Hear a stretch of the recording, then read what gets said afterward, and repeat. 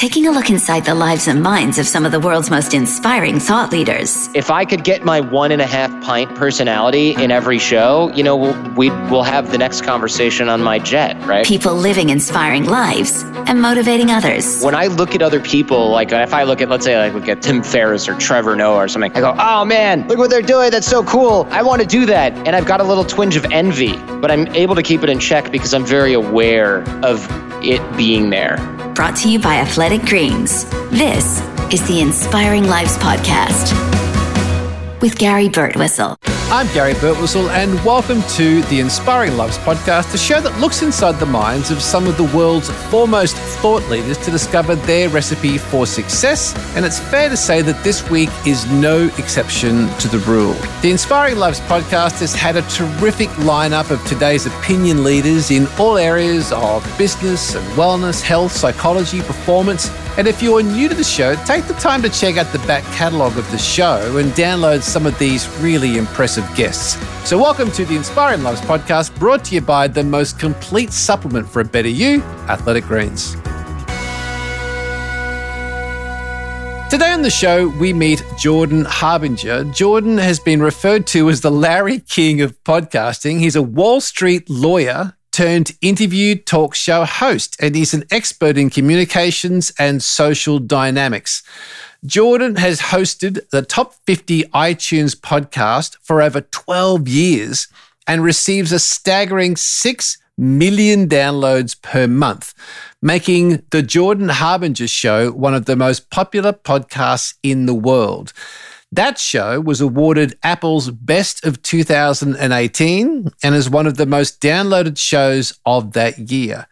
Jordan is well known for his curiosity, and he deconstructs the playbooks of the most successful people on the planet and shares his strategies, perspectives, and practical insights with the rest of us.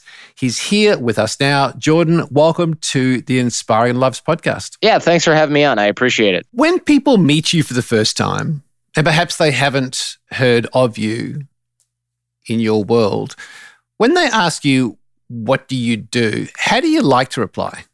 Yeah, I mean, I usually say talk show host, but the problem with that is then people envision like Jerry Springer or something like that. And so I've started to say broadcaster, and then they go, what radio station are you on? And then I say internet, and then they go, and then they kind of mumble about how I must be a loser and live in my parents' basement. And so I'm like, well, I don't really know. I haven't solved that problem completely. So I might say I'm an interviewer, interview talk show host, and then I just have to explain it. It's not the funnest thing to do.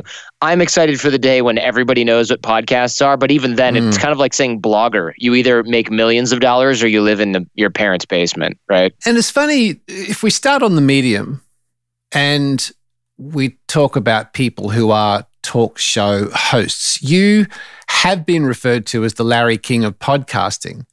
But then it's not exactly true, because Larry didn't always do the work. Like, he had a reputation of not doing as much prep as some others might have. Yet you do a lot of prep, don't you? I do. I do roughly 10 to 20 hours of prep, depending on the guest. Sometimes more, but it's rare, So do you think in this world of podcasting, that is something that stands you alone? Because people that you speak about that you admire, like the Tom Bilyeu and Charlie Rose, Joe Rogan, you admire these guys because they do a lot of work. Well, Rogan doesn't do any prep, and you can really tell. That's why the show, I like Rogan, and he does a great job. He's a great performer. He has great conversations. But my one gripe, and it's only my opinion, and most people don't care. Obviously, as listeners, prime listeners don't care. I think that show, whenever it's like a 3-hour long interview, usually it could have been 90 minutes. It's just that they didn't know what they were going for. And sometimes that's the beauty of the conversation, is you find things you weren't expecting. But other times it's like, wow, there's a lot of missed opportunity here, and there's a lot of ramble that probably people didn't need at all. And the reason is because he didn't read the book or do enough background on who that person is. But the way that Rogan handles that is really good. The way that other interviewers who are ill prepared handle it is they try to fake like they know what's going on, and it's just kind of stupid. So I think he handles it well, and it's a different format. But, for me, I'm very cautious and conscious of the listener's time. And I never get people that are like, yeah, I put your show on while I'm mowing the lawn or something like that. I mean, it happens, or they're doing something else that requires their brain. That's very rare. Most people are like, I sit down and listen to your stuff, or I listen at the gym, or I listen on my commute. But I know that a lot of my same friends or show fans who listen to somebody like Joe Rogan, they'll say, yeah, it's just kind of background when I'm starting my work day, or, if I'm working around the house, it's just kind of background. And I'm like, okay, it's a different show, right? It's like Howard Stern. You don't have to pay attention to every minute or you've missed something. I try to make the Jordan Harbinger show kind of nutrient dense, in the way where you're listening for 45, 55 minutes because you're learning 50 minutes of content, not because I had to figure out where to go for the first half hour. Did you grow up in a curious household? Like, can you track this back to where your curiosity came from? Like, where was the influence for you to want to be an interviewer, to drill down with this curiosity? No, my household is not curious at all. My mom was a public school teacher in special ed. So she was a good teacher, but she wasn't like, I wonder why this is that way. My dad's an engineer. So actually he does have an engineer brain, but I wouldn't say it's curious in that he doesn't look and go, there's a better way to solve this problem. He was an automotive engineer, so he was really specialized for that. But I remember asking my parents why things were the way they were as a kid. And my mom would often try to explain it to me, but usually she didn't know. And there was no internet back then, so she couldn't look it up right away. And my dad would just pretend like he didn't hear me, or would be like, I don't know. And then that would be the end of the conversation. Now that I have kids, I'm like, well, I'm never going to do that. I'm going to literally answer every question. I know that sounds like a bold statement, and I might go back on it because I know one of you has 5 kids, and I'm like, well, that might get old. But for me, I plan on, when they say, oh, why is the sky blue? Being like, I'm not just going to be like, let me BS this answer or say, I don't know. There's an answer and it's online. So I might write it down if I don't have time in the moment, but I'm going to find the real answer to that question and help my kid find out why that is. Because for me, I grew up believing and thinking I knew all kinds of dumb stuff that wasn't true because my parents either didn't know and made up an answer, or didn't know and just didn't want to deal with it. And so my dad would mumble, yeah, or something like that. And so like, for example, I didn't know that a quarter past the hour was 1:15, for example. I thought it was 25 past because a quarter in American currency is 25 cents. And I was like, oh, so does that mean 25 past? And my dad's like, yeah, sure, whatever. Because he didn't really understand the question and didn't care about clarifying it. So, that was stuff that I always dealt with, and it was actually quite annoying in my opinion. Not that I was like 30 before I figured that out or anything, but there's all kinds of stuff where I go, why do I believe this weird thing that's clearly false? And then I'll suddenly one day in the shower or before I'm going to bed or in a dream, be like, that's right. I was camping with the Boy Scouts and my dad told me this, and he clearly just made that shit up. You seem to love the interview process. And I think you certainly are up there with the best in the world in podcast world in terms of your interview technique and how you do the research and have an interview flow. And you said that when you were looking to get better at your interviewing skills, you said you used to get back in your head. Does that still happen to you today? It depends. It depends on the guest, and it depends on what else is going on. So it sort of depends on distraction too. Like during my Kobe Bryant interview, I had a videographer that I had to fire on the spot because he was just blowing it, and had like left the room, and I was freaking out because I was like, who's monitoring the audio? Are the cameras on? Like, what is this idiot doing? So I was a little bit distracted, and so I was a little bit in my head. But yeah, normally I'm just having a conversation with somebody and I'm using my notes to follow through. I do occasionally get in my head if the conversation takes a really unexpected turn, or if I start if there's some sort of conflict with the guest that I have to make sure that I manage. But usually anything that gets me in my head is logistical in nature. So like, there's a noise outside that I'm worried is getting picked up by the microphone. Oh, it's really hot in here and we're both clearly really uncomfortable. Or like my stomach keeps growling and it's starting to distract me, stuff like that. But I'm not like, oh my God, what do I say next? I'm freaking out. I don't have a good question. Like that hasn't happened in a really long time. An interview of yours that I really enjoyed was Todd Herman, who wrote The Alter Ego Effect. It was earlier this year. And I was just curious. I really like Todd Herman's work. and I like the idea of the alter ego. In your early days or at some point during your career doing what you do now, have you ever used an alter ego? Have you ever stepped into the alter ego effect in order to get beyond perceived barriers? I wish that I could. I've tried to get that to work, but actually I haven't really been able to get it to work. And part of the reason is I tried to do alter ego stuff a la Todd Herman by wearing glasses. And I like them because they do protect my eyes against studio lighting.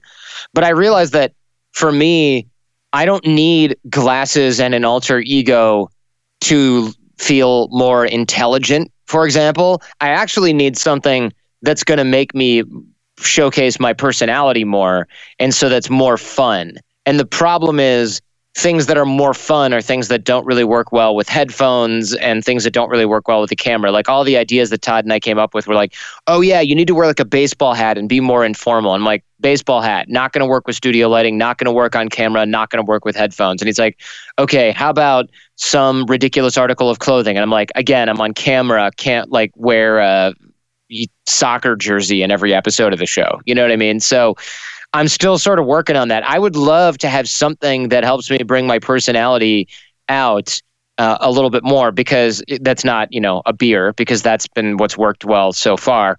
But if I could get my 1.5 pint personality in every show, we'll have the next conversation on my jet, right? Because it's when I have that personality up, it's so much more entertaining. I'm on fire. My jokes are funnier. It's like everybody is with 1.5 pints in, and then 2.5, 3 pints, you just think your jokes are funnier. The alter ego is a form of identity. And if I take you back before you started podcasting as an identity, you were a Wall Street attorney.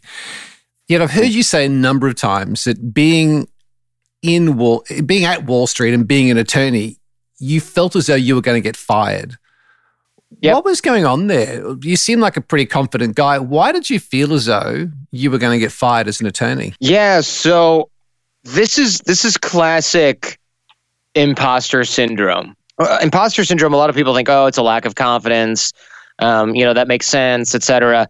Imposter syndrome is actually, yes, it's a lack of situational confidence. So like you might think, oh man, I'm a pretty good boxer, but now I'm starting jiu-jitsu and I'm not sure if I'm going to be as good as all these other guys, or I just got out of law school and I got hired at this Wall Street law firm, but everybody else is smarter than me. It's actually not necessarily a lack of confidence per se. It's a lack of situational confidence, and it's a lack of experience for sure. But what it really is it's a hallmark of a high performer, because what it says is, I know all my shortcomings because I've studied this a lot and I don't have a lot of real world experience. And I'm worried that other people are going to judge me in the same way that I judge myself and judge my performance in the same way that I judge my own performance. And that's what high performers do. They worry about performance. If you want to find somebody that has no imposter syndrome, go give a lecture to a bunch of high schoolers. They don't care what you say because they already know everything. And so that is why I know that this is the hallmark of the high performer. And that actually made it quite funny, because that was an accidental discovery. I was like, oh, this whole thing with imposter syndrome is like this big deal, and we've got a whole lot of things to worry about. Actually, if you have it, it probably means that you're a high performer, and that's a good sign. So I've reframed this and been like, okay, this is actually a good thing. Like the person who goes into the law firm and says, I'm not worried about anything, I'm great at this, I'm going to be awesome at this, is either lying or has some narcissistic issues that are not going to serve them well in that office environment, working with other people.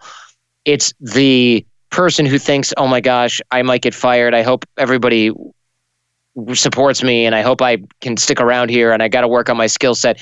That's the imposter syndrome is what drives high performers to stay ahead of the game originally. It's the people who go, I have to study extra hard because I don't want to fail this exam and disappoint people.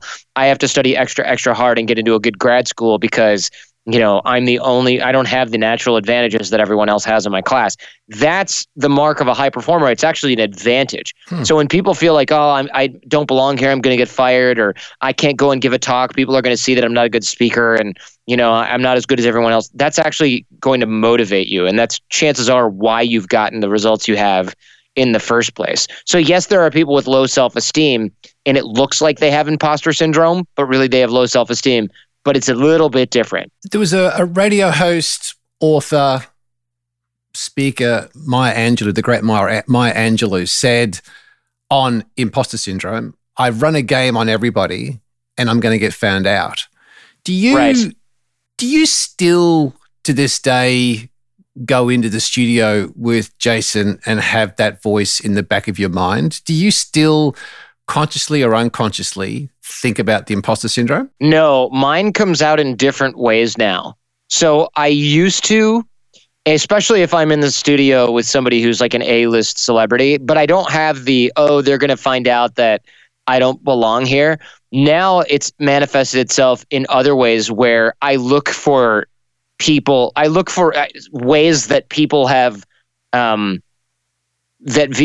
me try to phrase this in a way that makes sense. I'm looking for evidence that people have actually judged me in a way that's unfair. So instead of going, oh no, people are going to think that I don't belong here, and it's any minute, Kobe Bryant's going to turn around and say, how the hell did this guy get booked? This guy sucks at interviewing.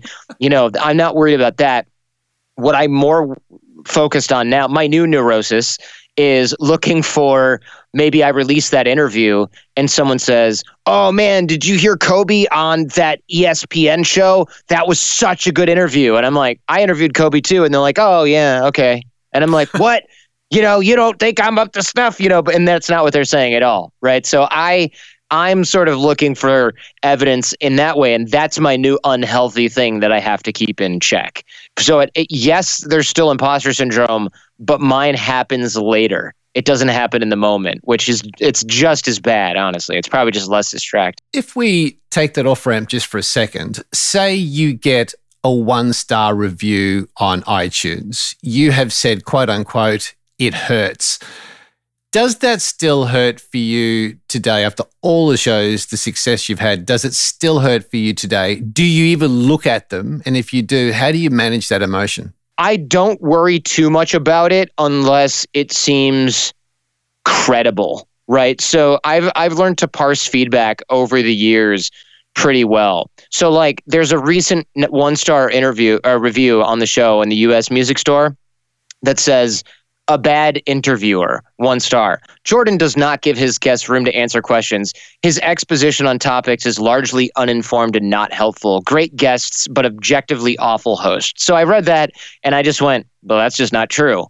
Like I've literally gotten awards for being a good interviewer. I always give my guests room to talk. Usually, in fact, that's one of the things I'm known for is not interrupting. My exposition on topics is very informed. In fact, many times it's as informed as the author of the book that I'm interviewing at the time. And most people who write in say, thank you for clarifying this thing that the author said in a bunch of jargon and you said in layman's terms. So I just know that that's like not really legit feedback. It doesn't really make sense. And like other ones are like, all he does is Trump bash. And I'm like, I literally never Trump bash and I don't discuss politics on the show at all. So I don't even know where that person kind of got that idea. And so I don't worry about that. Other stuff that I do pay attention to, though, is someone's like, oh, why did he have this person on? And I'm like, okay, this person isn't a fan of the show. They only listen to this one episode. But the reason they hate this one person, it's not just that they don't like that person. They gave like a well-reasoned, thought-out argument about why that person's products or thoughts are actually not good. And I'm like, oh, that's good to know. So I usually try to take it as feedback, but there's not a whole lot of negative reviews that really make sense. There's just a few in here that are like, not a good interviewer. The guest is what makes the biggest difference. And I know from creating a show that you can have a really interesting guest on this show, on any show, and they'll be okay. But most mediocre guests can be made great by a good host. And I work really hard for that. So I don't really pay attention. I mean, right now in the US Music Store alone, I've got 29 1-star reviews and 3,756 5-star reviews. So looking at some of these 1 stars, I'm just kind of like, eh. And some of the 1-star reviews are literally like people being like, this guy must lie about his download numbers. I met him in real life. He's such a loser. It's like, okay, well, is that a review of the show? So I look at all of these and I probably think about them too much, but I really don't worry about it, because if this was a bad show, there'd be a hell of a lot more 1-star reviews, and most of them probably wouldn't just attack me personally. So in 2006, you talked about starting a show. You started The Art of Charm, and that became hugely successful, huge downloads, became its own business model. But then you had to turn away from the success of that show and start over. Why was that? Why did you walk away from that show? So what happened was the other people that I was working with in the business who had nothing to do with the show and had done no work on it previously, they wanted to split the business. And the reason that they wanted to split the business was because I didn't really agree with the way it was being managed. You know, I wanted to reinvest the company's money into the business itself. And they wanted to spend, my business partners at the time, they wanted to spend money on like fancy vacations and cars. And I was like, this is not how you grow a company, objectively. You know, I know that to be the case. And also I was doing 90% of the work in the whole company, from managing sales and marketing to doing the whole show. And I realized we had two businesses, one that was really successful and gave all of its money to the other business that wasn't as successful. And I was like, I'm sick of this. So I wanted to leave. There were also other reasons that had to do with money that made no sense. And so while we were negotiating a split, me and most of the staff that worked with me was fired. And then, of course, they weren't paid. So lawsuits entailed. And then instead of waiting for the other guys to get their ish together and like come up with a plan, I knew that they were probably not going to make good decisions, because that had been my experience in the past. And so I simply kept my show going, started it as the Jordan Harbinger Show, and built a show that's actually bigger than my old show inside of a year and a half, which is kind of funny and also very satisfying. How did you handle your personal dialogue during that period, Jordan? Because to walk away from a brand, and even today, when you when you search your name on iTunes, a lot of it associated to you with big shows talking about The Art of Charm. To have to walk away from that, and in this day and age where that digital footprint exists and stays, that must have been a big mental strain for you and your wife, Jen, to walk away from. How did you handle your internal dialogue during that point? I mean, were there periods of sleepless nights where you really wrestled with this? What was going through your mind? Yeah, for a few weeks, I was like not sleeping well, and I was really nervous, and I was like, how the hell can I restart my business? It's impossible. I spent 12 years almost building the other one. And at the time, my former business partners were like really enjoying that. They were like, look at him squirm, look at him struggle, we're screwing up his whole life. And they were saying that to mutual friends of ours and things like that. And I was like, wow, this is really horrible. So I realized not only can I not let them win, but I have to build something even better. And so all of my entrepreneur friends and people in the media that I know were like, this is the best thing that's ever happened to you. The other show, the other brand is dead weight. It looks like it's an impossible task, but you're going to be better off without them, because you are the whole brand, and you and your team are the reason that people even cared about the brand and the podcast. And I was like, that's true.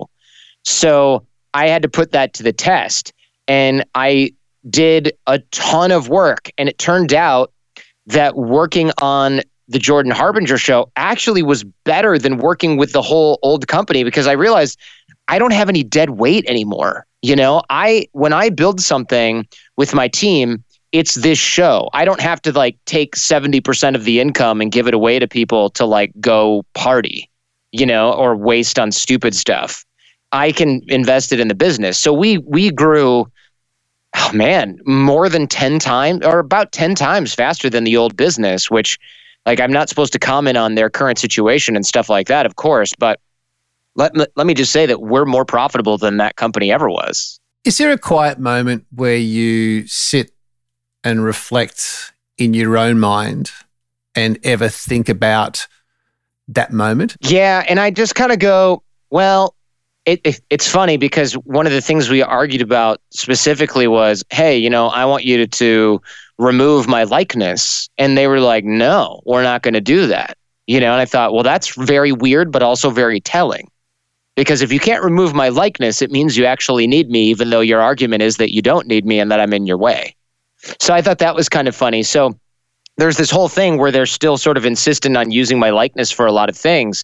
But I think what they don't realize is one of the best commercials for the Jordan Harbinger show are the old episodes and the old content that I have with the old company. They don't really realize this, but I get thousands of new listeners because of that, where people go, oh, this is so interesting. And then they go to that show, they catch up to the point where I left, and they go, wait a minute, what happened to Jordan? And then they do a quick Google search, and then they find out exactly what happened. And then it's like, well, wait a second. I don't want to listen to this. This show sucks now. I'm going to go to find this Jordan guy that I've been listening to for the last few years. So it's kind of funny because I think yes, it was really annoying to be associated with some brand that I thought for years was silly, and now I think is absolutely ridiculous.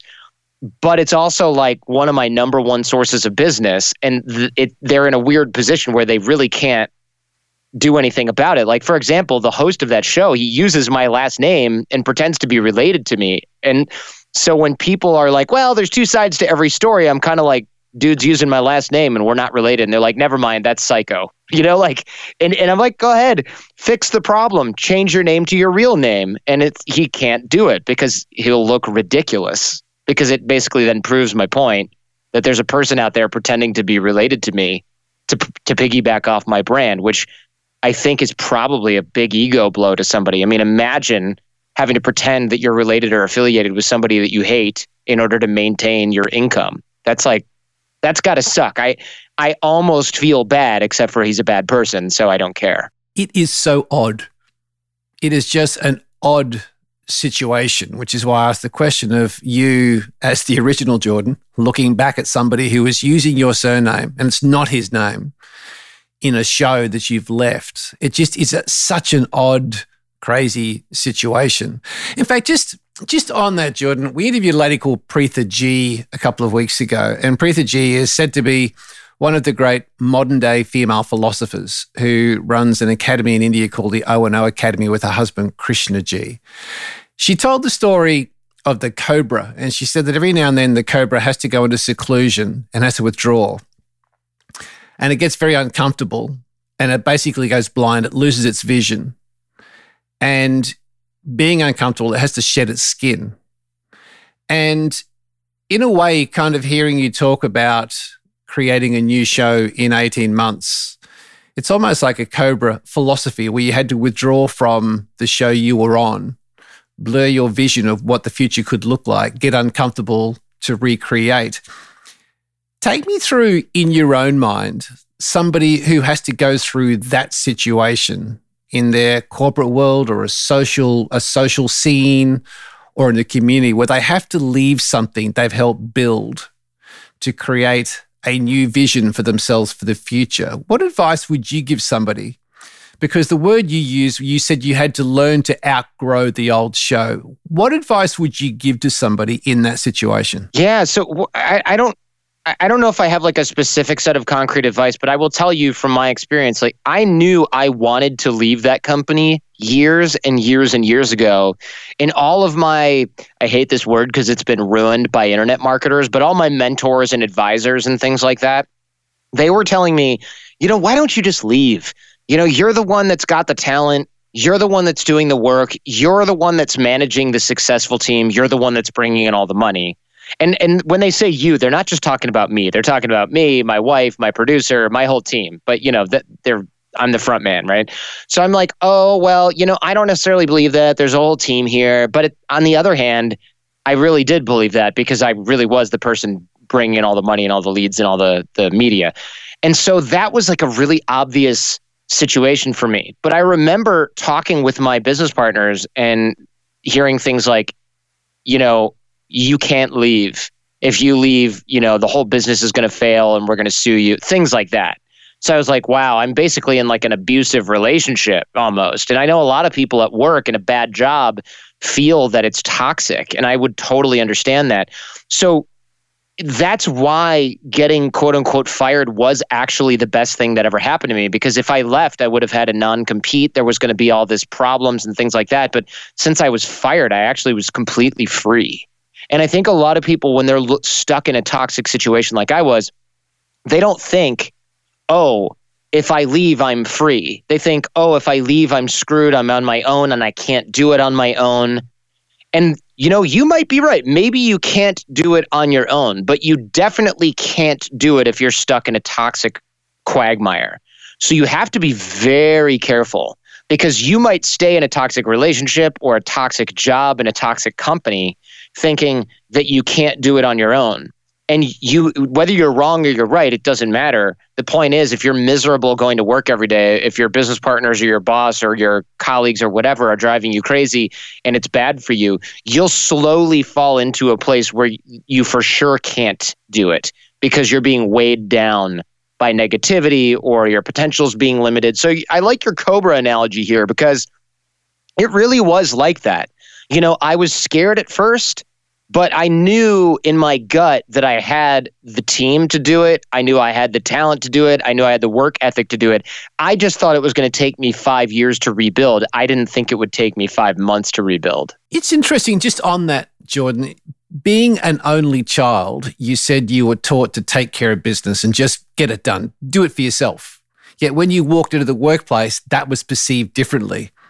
It almost sounds like you've gone back to that childhood, being an only child, where once you got through that fear or being scared, you just stepped into taking care of it. Is that something that's conscious for you? Yeah, it is. But not like I'm always consciously doing it, but I am aware of it. So for example, yes, when I was working with the other guys in any venture, because I'm not supposed to, mention probably too much about them, because they're very litigious and they get very sensitive, because I think whenever you're embarrassed about something you've done that's wrong, you don't want to light shed on that. So I would say, just in general, yeah. So if I walk into an organization and I see that sales needs to be run better, I will start to run sales better. And then since I'm running the show, I was running the show. And I'm not the kind of person who's like, oh, well, this person I'm partnered up with is really slow, so I'm going to wait for them and sort of like let them get their stuff together. No, I'm an entrepreneur. I'm going to find out how to work around bottlenecks, not like give them blue ribbons and encourage them and give them prizes for showing up. And so I outgrew, and I have in other ventures outgrown business partners. And I'm just like, oh, I can't work with you anymore because you are not growing fast enough. And if you can figure out how to grow faster and I can help you grow faster, I'm down. But if you're just going to complain about it and then go out for drinks, like ain't nobody got time for that. I'm trying to grow and build something. I can't be weighed down by other people's laziness, excuses, negativity, family drama. I just can't do it. And that doesn't come across well to some people. Like, it works really well in Silicon Valley where I'm at. And it's how you build a business in the business world, the hardcore business world, I would say. And I'm not like a heartless jerk or anything like that. I don't think anybody would say that. But I also can't sit around and sort of let people's insecurities dictate my level of income and stability when I'm married and now have a kid. When I was single, I was fine letting other people go drink 6 nights a week while I stayed back and did the work, because I was building skills, and I was helping build the business. And I was like, this is fine. It's good. It's all good. Now, though, I'm married with a kid. I can't let people, and other ventures I've been in, they like to go out 4 nights a week and put stuff up their nose. And I'm like, I've got an infant son. I can't even be around this bullshit. I don't know if I can say that on your show, but I got an infant son. I can't even be around that BS. So I've grown out of my tolerance for low performers. I just don't have time, and I'm in a position where I can afford to not be around it. And so my tolerance has gone to 0 for that. And so I strongly encourage people to get there as fast as possible. The most successful people I know, they're people who have worked on their skills and performance levels so much, and they've worked on who they're surrounded by so much, that their success 2020 hindsight was inevitable. It's an interesting word you use, or two words, low performers. Was there a moment you remember, or as Dov Baron, the leadership guy, would talk about, was there a choice point? There was a point where you made a choice that you were not just satisfied with mediocrity, that you wanted more. Was there a moment where you said, okay, enough's enough, from this moment forward, I'm going to hold myself to a different standard? You know what? There was, and I'm trying to think of when exactly that was. So it was probably when I was in Los Angeles a while ago. And I remember one day I had gone to a sales course. I got back. I went to I immediately dropped my luggage off, went out the door, went to the gym, and then I came back, showered up, and I went to a voiceover class. And then I went to go visit a friend of mine who's starting a business and is also like a well-known sort of screenwriter. And then I zoomed back and got some sleep and got up the next day and went to the gym and then got to the airport and then went on another thing, went to a conference and built some relationships. And I was talking to my mom. And she's like, what have you been doing? And I told her everything. And she goes, how are so-and-so and so-and-so, my business partners? And I was like, oh, I actually have no idea where those guys have been or anything. And I looked on social media and there was something like, 5 days with no work, chilling by the pool. And I was like, oh, these guys aren't doing anything to get better at anything when they don't have to be in the office to do something. I'm the only one in the company doing that. And I was just like, I got to get out of here. And my girlfriend, Jen, who's now my wife, she had moved up to San Francisco. And I was like, you know what? I'm going to go to San Francisco and move out of here because I need to be around people that care more about their life. And I need a new start in a new city. So I moved to San Francisco. And as soon as I moved here, my stress level lowered. I was around much more successful and interesting people.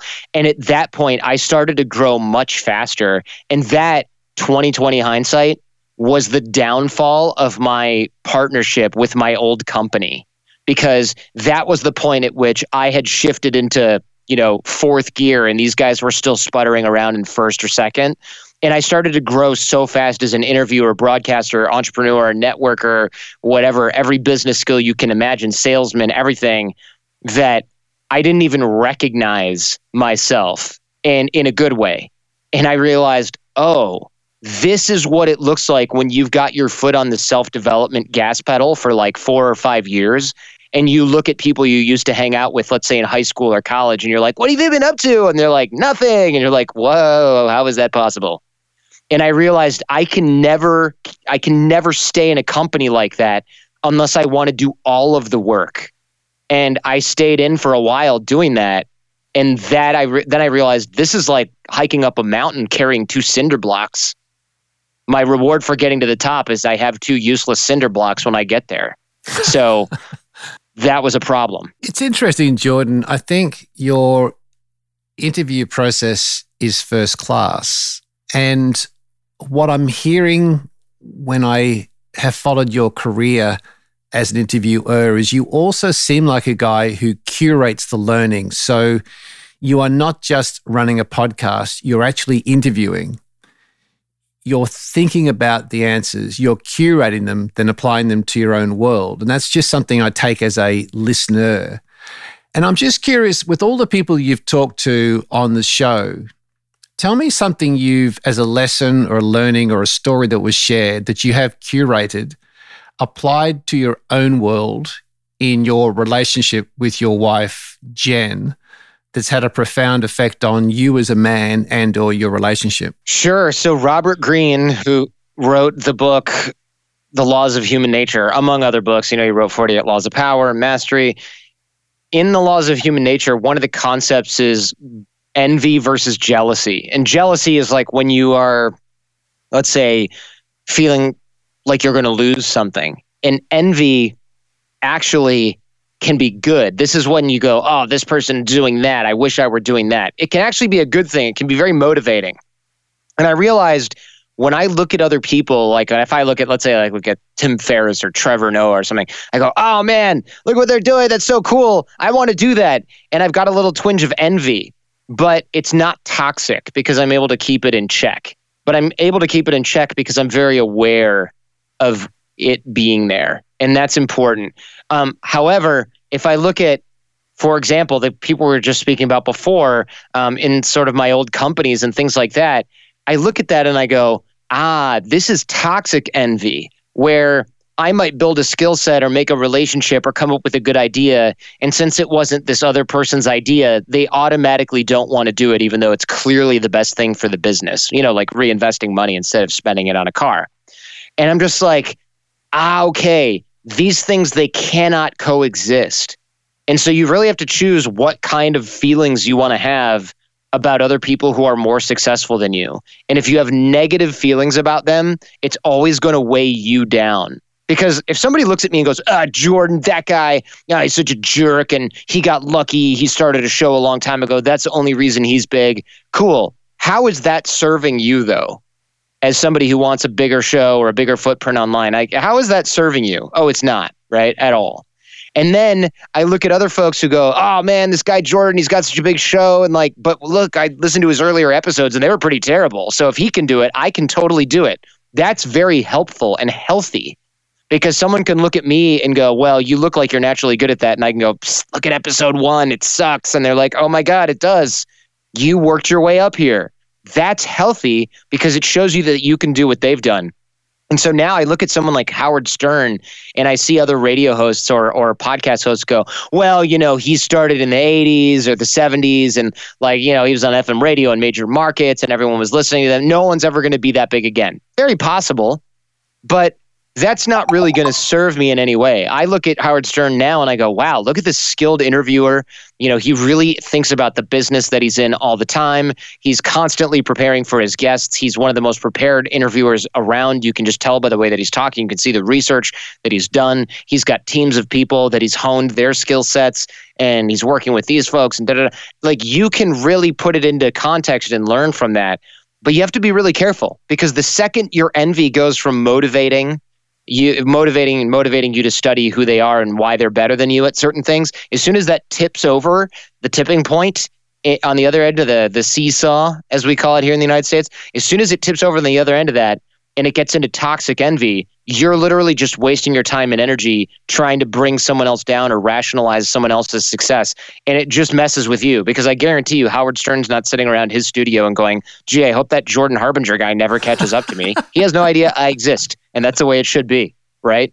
So you have to be really careful about that. I see so many people who used to be inspired by other successful people or maybe still are, and then they'll have a drink or two and all they do is talk about other people and how they're more successful and they don't deserve it. And I'm like, ugh, so toxic. And if you're around people like that, you have to run away from them.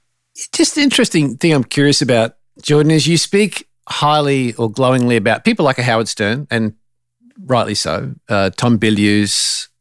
You have some amazing guests go through your show, and you are very complimentary of the success they've had, the process they've been through to get there.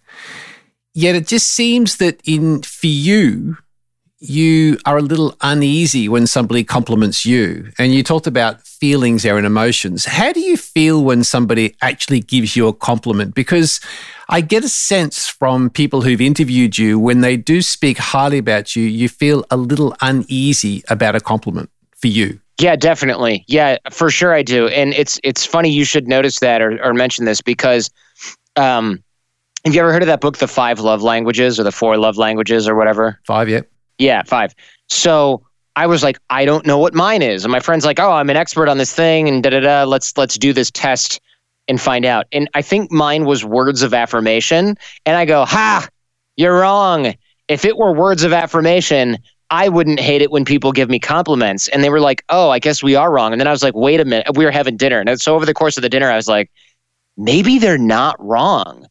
Maybe that is my love language, but I have this weird ass dysfunction where just because that's the thing that makes me feel loved, it doesn't necessarily have to make me feel comfortable. Maybe I'm actually uncomfortable feeling that positive emotion of approval. Maybe that's how I need approval, but it doesn't mean that we don't reject things that we need, right? Like there are plenty of people who are searching for, let's say, love from somebody else. And as soon as they get it, they run the other way. It's called dysfunctional. It's called being dysfunctional, right? And so I'm like, oh, that's probably what's going on. Like I am not that comfortable with praise, but I will tell you that if somebody else gets praise near me for something that I value, like if I'm standing next to some other interviewer and someone's like, oh, I love this guy's show, he's such a great interviewer. And I'm standing there, I'm like, F you in my head, but it doesn't make any sense because if they'd come up to me and said, you are such a great interview, I'd probably be like, thanks. I appreciate that. And then I'd wander off to the bathroom. You know what I mean? So I am uneasy with it and I should probably, go see a psychoanalysis person or something like this, a psychotherapist. Do you know, it's interesting though. I'd never heard anybody articulate this. We hear people say, we talk about resilience and grit and Obama said all growth comes from discomfort and we should step into discomfort, let go of comfort and comfort is the enemy, blah, blah, blah. Yet I've never heard anybody talk about the fact that what makes them uncomfortable is a compliment. And perhaps in order to grow, you have to step into the discomfort, which is accepting a compliment. That is such an ironic way to look at it because people say, run a marathon, have a cold shower, do cold thermogenesis, all these things to get uncomfortable. Yet for some people, just accepting a compliment and saying thank you and truly appreciating it is the discomfort. It is, and it's funny because people go like, oh, well, maybe it's because you're not doing it for other people. You're doing it for yourself. And I'm like, I would love to believe that, but let's be real. Of course, I'm not doing this show for myself. Like, largely I am doing the show for myself, but who the hell does some kind of showbiz talk show and is like, I don't really care if anybody else enjoys it? I mean, anybody who says that is just lying through their teeth. There's no chance that I do a show solely for myself. Like, yes, I appreciate the craftsmanship that goes into it and all that stuff. But if I were doing the show for myself, I wouldn't care if there was value in it for the listener. I wouldn't care to make the worksheets that come with every episode. I wouldn't care about crafting the show notes that go with every episode. I wouldn't care about having guests that were interesting for the audience. I would just be having conversations by myself or with a guest alone somewhere. So of course I do it for other people. Part of it is, yes, I don't really require that much external validation for my self-esteem. Like I know that's why the 1-star reviews don't bother me that much because someone goes, oh, it's a bad interview. I'm like, no, that's just not true. I mean, it's literally just objectively not true. Or at least according to the opinions of hundreds of thousands of people, not true. And so that stuff doesn't bug me. And yet here I am like feeling kind of left out if somebody gets a compliment about something that I value. And it's weird. And I know that this is important for some reason, but I'm not exactly sure why. It does have to be something that I value. If I'm running outside or go to the gym with somebody and they go, wow, Jordan, your friend can lift so much weight. I'm not like, what about me? I'm like, yeah, he's really strong and I'm not. Like, I don't care. That doesn't affect me. I would never think about that comment ever again. But if someone says, oh man, this guy's podcast was so interesting, and I'll have listened to that and I'll go, what? That interview sucked. The guy clearly didn't even read the book. My interview with that author was so much better. That's what I'm thinking.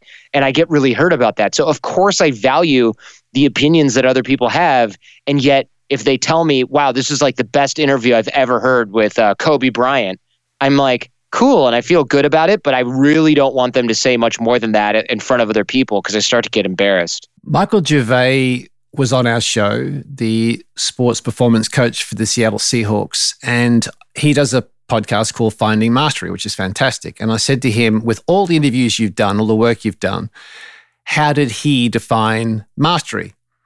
And he said, mastering self and mastering craft. And you seem like the guy who is endeavoring to work each day in both of those areas. And I'm just wondering if I bring those two areas together, and you are a person who studies and works very hard at the process of the interview and asking great questions. What's the one last question that Jordan has in your mind that you have a deep desire to answer before you finish on this planet? I would say I probably don't think that deeply about this stuff, to be candid. Like I'm not like what's the grand truth of X, Y? I'm like not even thinking about that on the daily basis. You know, maybe there's a bunch of people that are disappointed because they go, oh man, you don't have a deeper level of philosophy.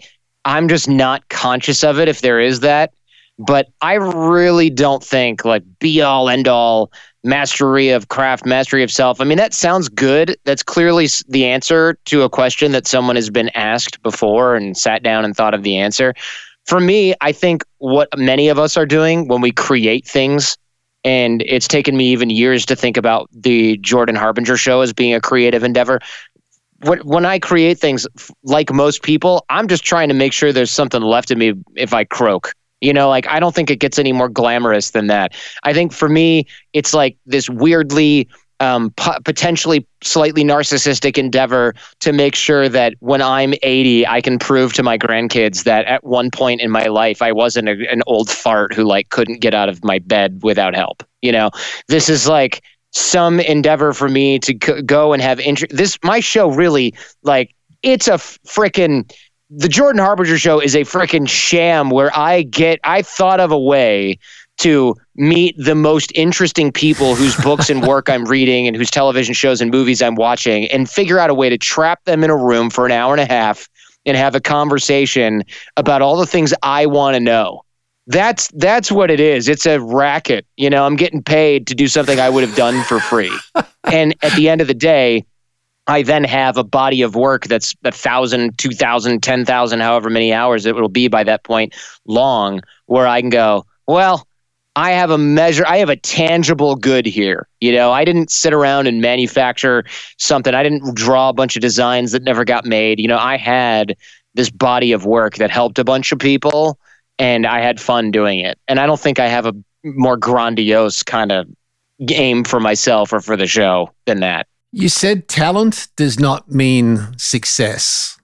Why have you been so successful, Jordan? And a couple of times over now, but your show is up there amongst the best in the world. Why have you been so successful? Was it talent or was it something else? You know, when people go, oh, well, is it talent? You're so talented. And I know that they don't say that to mean anything insulting. I hear from a lot of really cool people that I should be really thankful. They're like, he's really talented. I mean, I've had people who've been in media for years and years, like Larry King, say like, wow, you're a very talented young man. And I'm like, okay, that he doesn't mean that I'm not working hard. You know, so I almost take it the wrong way. But I don't think I'm that talented. Look, in middle school, I was so shy that I didn't even want to go to school and I couldn't talk. I really couldn't.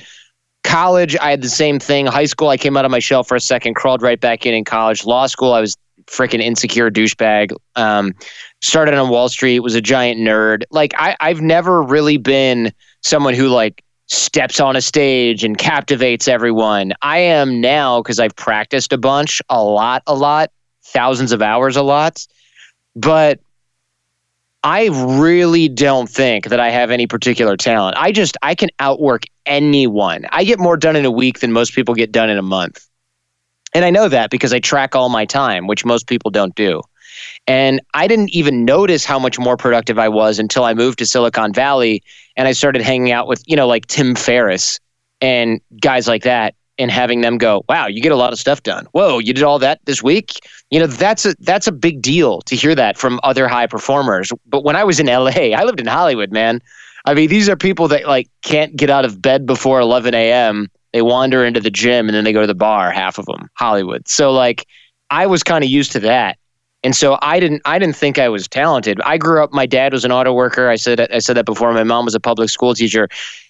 I never grew up thinking I'm so smart. I grew up thinking I better work real hard because if I don't, someone's going to take what's mine or what would have been mine. So I will outwork. My competitive advantage is not talent. My competitive advantage is I can work for 14 hours a day and I don't slow down. Everybody else is done in 4 or 5 hours and they can't focus anymore. I've built systems around that and I've worked my ass off to make sure that I'm in shape enough to keep my brain going for that long. And I was working until 11:30 p.m. last night. And I don't have a problem with that at all. I woke up at 5:30 or 6 and I worked until 11:30 p.m. It's not my usual day, but I was having fun doing it. I was doing prep for an interview. And so like I really don't know what role talent plays. I don't even know if I have any particular talent or if what looks like talent is just a result of a ton of hard work. So when I see people that look like they're really talented, I tend to not even say that about them, even in my own head. I try to reframe it in terms of the amount of work they've put in. Because if you tell people, or if you say in your own head, oh, well, that person's incredibly talented, it actually doesn't help you do anything. Because if you go, well, this guy, he's so talented, does that mean that you just can't do it? Like if I look at Trevor Noah, who does The Daily Show, do I look at him and go, he's so talented? What does that say to me? That I can never do it because I don't have the talent? Or do I just say, wow, this guy's been working a ton and he's had some luck as well? Well, I've had my share of luck too. I started podcasting in 2006. That's lucky, right? I learned broadcasting over 12 years. I learned it over that time period and it didn't matter. Nobody was listening. Now people are listening and I just happen to have spent the last decade working on podcasting. That's luck. That's timing. So it's hard work meeting a little bit of luck. It just looks like talent from far away. You also honed your craft too, though. You said that you had a voice coach and you took improv because you wanted to get better and sound better as an interviewer. So you also have done the hard work in the craft itself of being a good interviewer. Do you still do that? Yep, I still do it. In fact, right now, I had to pause what I'm doing right now in the background, literally in the background of this computer in my studio, that I had to pause to do this show, is I'm downloading hundreds of hours of Howard Stern's greatest interviews from a website that streams them. And you can't download them. You have to play them. And so I'm playing them, recording them into an audio hijack program. And I'm going to listen to all of them and take notes. It'll probably take me like 3 or 4 months, maybe longer. That's gold. That is just a great example of you putting the rubber on the road. And once you've done that, please send it through. Jordan, this has been a true privilege. I am a fan of your work, as I'm sure our audience is. I think it's pretty obvious, but where would you send people who want to know about you, your show, your work, your writing? Where's the hub for you? JordanHarbinger.com is where everything is linked up. But of course, if you're listening to a podcast, and you literally are doing that right now, search for The Jordan Harbinger Show and you'll find me, my face for radio. And I hope you find something that you like, because I would love to get some new show listeners that then can tell me how much they like my show and embarrass me when we meet in person. This has been a real privilege spending time with you, mate. Thank you for being so generous with your time, your thoughts, your wisdom, particularly in a household with a young baby. So it's been a true pleasure, mate. Thank you, Jordan. Hey, thanks for having me on, guys. I appreciate it. So that's today's show. There are loads more incredible guests in the weeks ahead to come on the Inspiring Lives podcast. You can check out all the show notes at athleticgreens.com. In the weeks ahead, we'll sit down with loads more outstanding performers who will all share their recipe for how we can live our own inspiring life. The Inspiring Lives podcast, brought to you by Athletic Greens. New episodes out every other Monday morning. Tune in and subscribe on the Apple Podcasts app or your favorite podcast platform.